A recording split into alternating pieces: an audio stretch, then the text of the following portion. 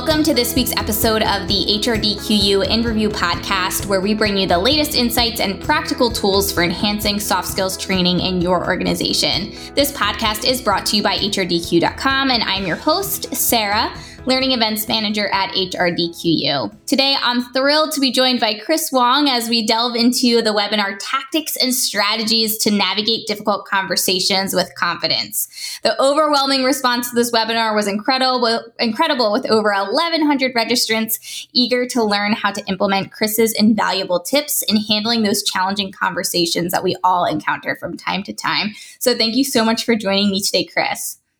Yeah, Sarah, this is great. I love the topic. It was a great time for me, and I love talking about this stuff. And to get everybody caught up to speed, just as a refresher for those that joined us in the webinar, or maybe those that are tuning in and they haven't had the chance to listen to the webinar yet, can you tell us a little bit about who you are and what you do and how you got to where you're at today? Yeah, so currently I'm an executive coach. By training, I'm a licensed therapist, and I've worked as a therapist, but I've also been working in learning and development for the past, 7-8 years. And then more specifically, leadership development for the past 3 years. And so that's what I've been doing. And I've really enjoyed kind of the journey. And I've really delved into difficult conversations because it's been so hard for me to learn that skill set. And I know that there's just lots of people who still struggle with it. Even when I was doing leadership development, there's just tons of managers and just leaders at all different levels that still struggle with it. So it's a topic that's near and dear to my heart. That's how I got into this.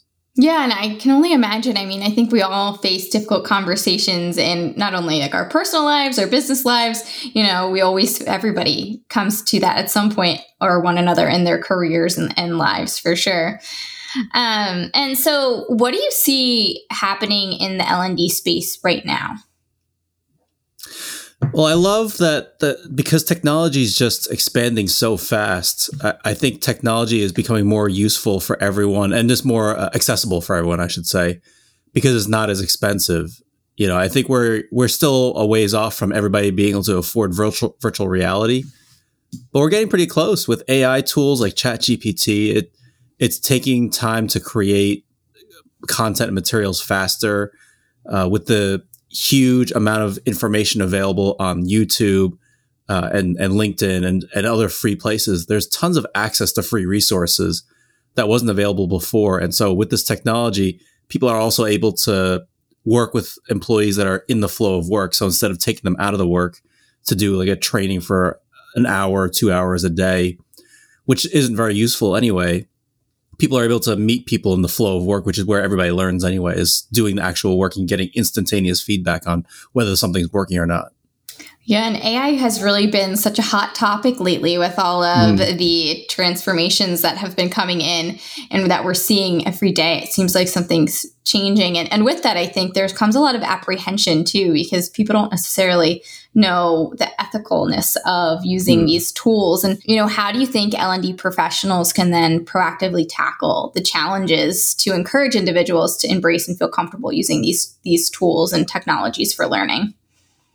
I think it's the same struggle that we'll always have, is getting them to engage in the work of self-development. You know, you'll have people who are self-motivated. Those people aren't really going to be a problem because they want to learn. They're going to seek out opportunities. They'll take the initiative to do it. So they'll immediately jump into things. So kind of like the early adopters of, if you're thinking about change management. Then you'll have the people who are just along for the ride. They don't really care either way. Reaching them will be hard because it's really just, how do you show them that it's worth their effort and their time? And so it's becoming more incumbent on us as L&D professionals to demonstrate the value to them, not necessarily the philosophical value or the abstract value of why this is good to learn, but how will this help you in everyday work? So I think even the work of ad writers, marketing, copywriters, I think that's a really useful skill that L&D professionals should get into, is thinking about how do you put yourself in the mind of your target market, of your employees. And then there's always people who always are opposed to it, no matter what. Like, no matter what kind of technology, no matter how much easy you make it, they don't want to develop, they don't want to learn, they don't want to engage in any of this stuff. Yeah, absolutely. And before we get into the nitty-gritty of the webinar and, you know, all of the content that you were sharing on the topic specifically, what exciting things are you up to next? Well, I'm expanding my company, so I have a couple of online courses, one on difficult conversations, but I've also been working on launching a new one for essential coaching skills for managers, because I think there's just a lot more research around how coaching is useful, how it's effective, how do you empower employees, but also it's not a skill that's easily taught. So I'm developing that course, and I'm just expanding my offerings because I think there's certainly an opportunity and need. And I think there's a need for people to experience learning opportunities that are customized to them, which is what I excel at, is how do I customize stuff? Because what I excel is I can understand material quickly, but I can also customize it so that everybody understands it in a specific setting. So I think I'm expanding that and just diving more into that. How do I reach more people? Awesome. And with the webinar that we recently did on tactics and strategies to navigate difficult conversations with confidence, what were the key takeaways for registrants during our event? I think it's the importance of preparation. I think there's a common phrase that an ounce of prevention is worth a pound of cure. I think the more time you spend in preparation, the more confident you'll feel in the conversation, so you won't be upset or worried, or things won't bother you, if things go off the rails. Getting comfortable with hearing hard things is another important takeaway. Is it's okay to experience those difficult conversations because that's just normal. Everybody experiences them. Difficult conversations are difficult for everyone. So it's normal. And I think leaning into that and reframing our mindset around conflict is a bad thing, or we don't want to upset people, or we don't want to hurt people. But really, it's an opportunity to grow deeper, build deeper, better relationships, and seek new kind of opportunities that weren't there originally. So I think it's just getting comfortable with that and just preparation. I think if we could just talk about preparation for like hours, we could. That would be the biggest thing. And that leads me into my next question here for you. What if you don't have time to prepare for that conversation? Yeah, that's tough. I think that's why there's a couple of things you should be doing. Is even if you don't have time to prepare for that conversation, you should either have a guiding mindset or a mission of how you want to be. What are your ethics that guide you? Do you want to be a person that is reasonable, is thoughtful, and do you want to be a person who thinks things through? So that'll help guide you. If you think through that ahead of time, then that'll guide you what you say, what you do in the meantime. Having coping skills ahead of time will be helpful. Just if you're able to find ways to ground yourself in the conversation, whether you take a drink of water, take a deep breath, count to 5. But also, you could always just ask to take a break. It's reasonable to say, hey, listen, I'd love time to give this the respect it deserves and the respect you deserve. Can we come back to this in a little bit? So I think it's okay to take a break, and I think it's underutilized to even just ask for a break. And, how can you approach a difficult conversation if the person you're speaking to is your boss or someone who holds more seniority than yourself?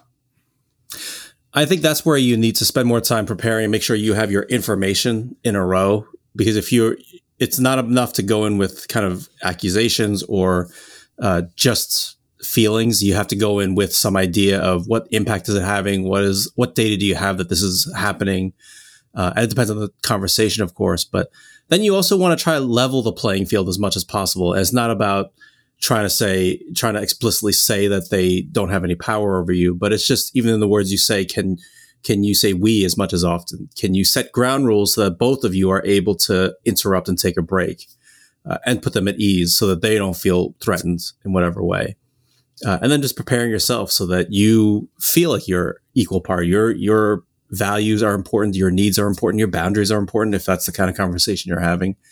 And practicing, the more you practice, the more comfortable you'll feel with whatever you got to say. And, when should someone bring in a mediator or a third party person to come and help assist in this conversation?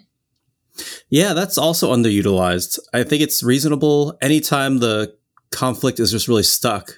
If you have tried talking to them, they've tried talking to you, it's just coming to a standstill. Nobody's making any progress. It's okay to bring somebody in. Or if you know that it's going to be really emotional, it's really difficult for them and you, both of you feel really strongly about whatever position you're in, it's okay to bring somebody that's neutral that can help facilitate, someone you both trust. So it can't be somebody that's on your side or somebody that's strictly on their side. It's got to be somebody who's completely neutral and able to see kind of the objective facts of what's happening. And, say you're trying to set ground rules up prior to having this difficult conversation, but, the person that you're trying to have the conversation with doesn't agree or they don't want to talk. What would you suggest someone does in that situation? If it were me, I would call it out, and I would and not in a aggressive way. I would call it out in a curious way and just say, listen, I want to make sure that we have a good conversation. I want to make sure that you're comfortable and I'm comfortable. And if you don't want to set ground rules, what do you want to do here? Great. I would ask them, what do they want to do? Because I think it's reasonable to acknowledge we're at a standstill here. What do you want to do next? Or how do you want to proceed? And what happens if someone just wants to completely avoid, block it off? They don't want to come to a resolution. How do you then continue to approach that with someone that you have to continue to work with? Yeah, that might be a time when you have to bring in a third person. Yeah. Yeah. And before I let you go today, Chris, where can listeners go to learn more about your work and what you do? I think the best place is you can email me, myleadershippotential@gmail.com. You could also follow me on LinkedIn. I'm Chris Huang, LMHC. That's my handle on there. Those are the two best places. You could also find the courses I was talking about, the Difficult Conversations course and the Performance Coaching course. They're at myleadershippotential.com. And then I just have a website for myself, leadershippotential.card.co, which is CARRD. So it's all these different places. I wish I could be a little more organized. I'll figure it out one day. And if you haven't had the chance to check out the webinar, make sure you select the link below. It was a really great event. We had a lot of people chiming in and a lot of great interaction there with a really great audience. So I definitely recommend that you go check that out once you close out of this podcast today. And thank you so much, Chris, for your time and for sharing some more information on this topic. Yeah, thanks for having me. This was great.